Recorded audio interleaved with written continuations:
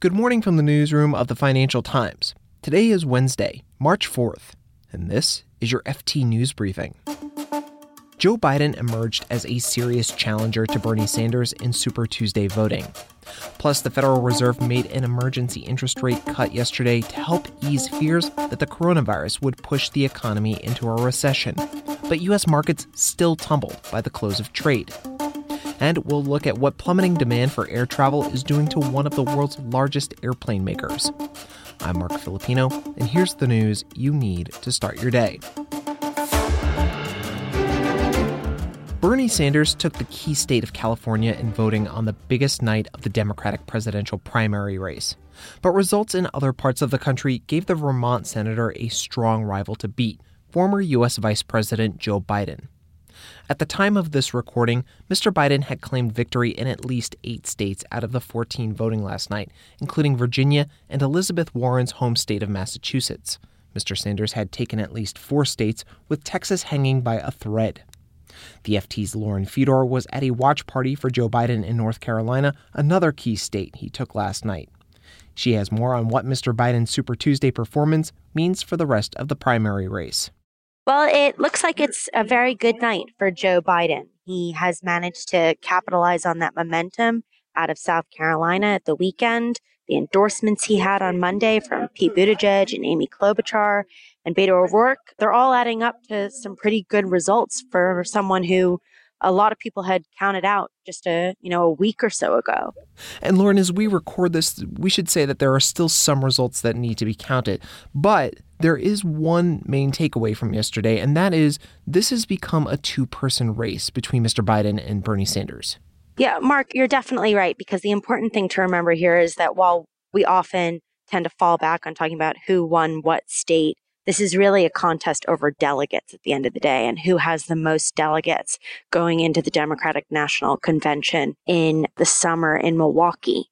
I think most people expect that when the dust settles, it's going to be a two-man race. It's Bernie Sanders continuing his message about an economic revolution, and Joe Biden really pushing as the candidate, a unity candidate of stability and a continuation of really the Obama era.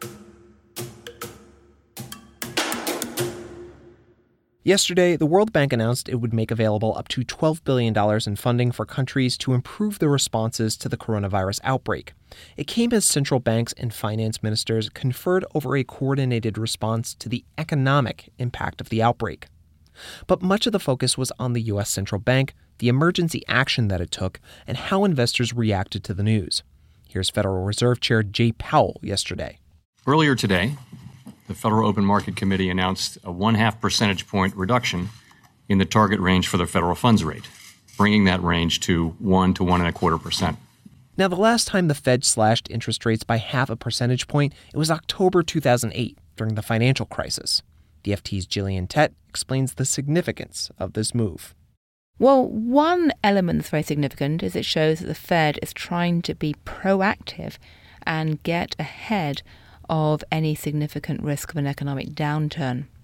But the other significance of what happened on Tuesday is that the markets did not actually respond quite as you might have expected.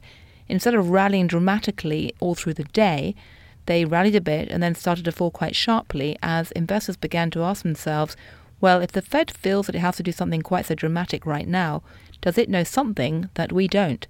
And that is also, unfortunately, rather reminiscent of what happened back in 2008. Yeah, let's go into that a little bit more. What exactly does it signal about investors' faith in the Fed's ability to manage markets? Well, one of the things that's very remarkable about the last few years is that the markets have been absolutely buoyed up by central bank action. It's not just the fact that central banks have actually cut rates and effectively pumped trillions of dollars into the global economy. And I should stress it's not just the US Fed. The Bank of Japan's been doing this even more, along with the ECB. But the other fact that's been buoying up the markets is this belief amongst investors that if a downturn did arrive, the central banks would ride to the rescue. They've been perceived as having a sort of magic wand that would manage to remove any threat or recession or panic or disaster or drama. And they've used that time and again. So what's very significant about what's happened on Tuesday is the Fed once again rode to the rescue dramatically with this 50 basis point cut. but it didn't actually calm everyone down immediately. Now, if you want to be optimistic, you say that's because one of the consequences of the Fed's dramatic cut was that the 10-year rate has gone below 1% for the first time ever. And that's a very important psychological barrier, because essentially people are now saying, well, if the 10-year Treasury rate's gone below 1%, maybe it's heading to zero, and we've never seen that before in the US. So some people say, well, the reason why the equity markets have been falling is because they're panicking about what the implications of a sub 1% 10-year rate means. And now, Gillian, what does the Fed's actions signal to other central banks? Well, the Fed's actions on Tuesday signals two things. Firstly, all hands on deck. All the central banks around the world are going to be looking at what action they can or cannot take themselves in the coming days. Of course, it's a bit different for the Fed because they have rates in positive territory. In the ECB and the Bank of Japan, they're at zero or just below zero, so it's harder to take action. But certainly the pressure is on all the central banks to act now. The second message, though, from what the Fed did on Tuesday is that the US still very much recognises it has a leadership role. It was very telling that when the G7 had their meeting on Tuesday, it was actually chaired by Mnuchin and Powell. And the US, for all of Trump's declarations about being America first and sometimes turning his back on the rest of the world, the US financial community and the financial leadership is still acutely aware of the need to coordinate and collaborate with its partners around the world and to show leadership.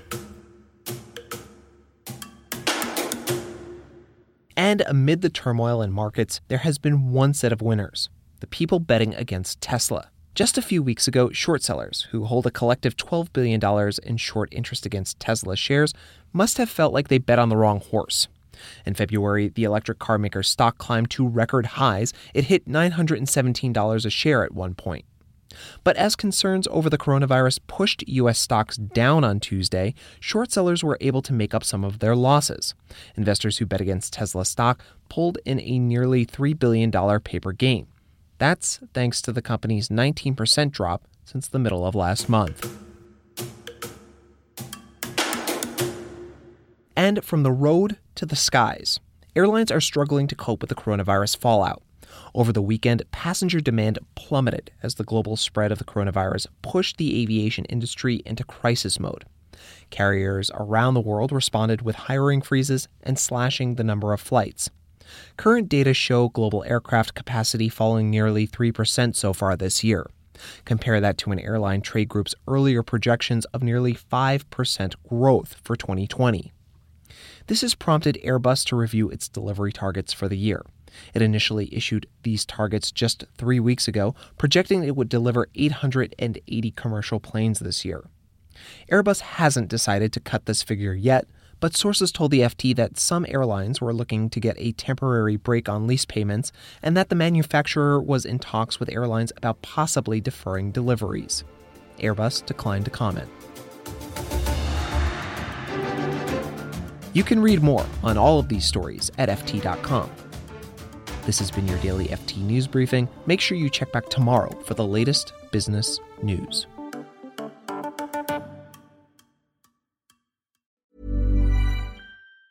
Support for this podcast and the following message come from Corient. Corient provides wealth management services centered around you. As one of the largest integrated fee-only registered investment advisors in the U.S., Corient has experienced teams who can craft custom solutions designed to help you reach your financial goals, no matter how complex. Real wealth requires real solutions. Connect with a wealth advisor today at Corient.com. That's Corient.com. Hi, this is Janice Torres from Yo Quiero Dinero. If you own or operate a business, whether it's a local operation or a global corporation, partnering with Bank of America could be your smartest move. By teaming with Bank of America, you'll enjoy exclusive digital tools, award-winning insights, and business solutions so powerful, you'll make every move matter. Position your business to capitalize on opportunity in a moment's notice. Visit bankofamerica.com/bankingforbusiness to learn more. What would you like the power to do? Bank of America, N.A., copyright 2024.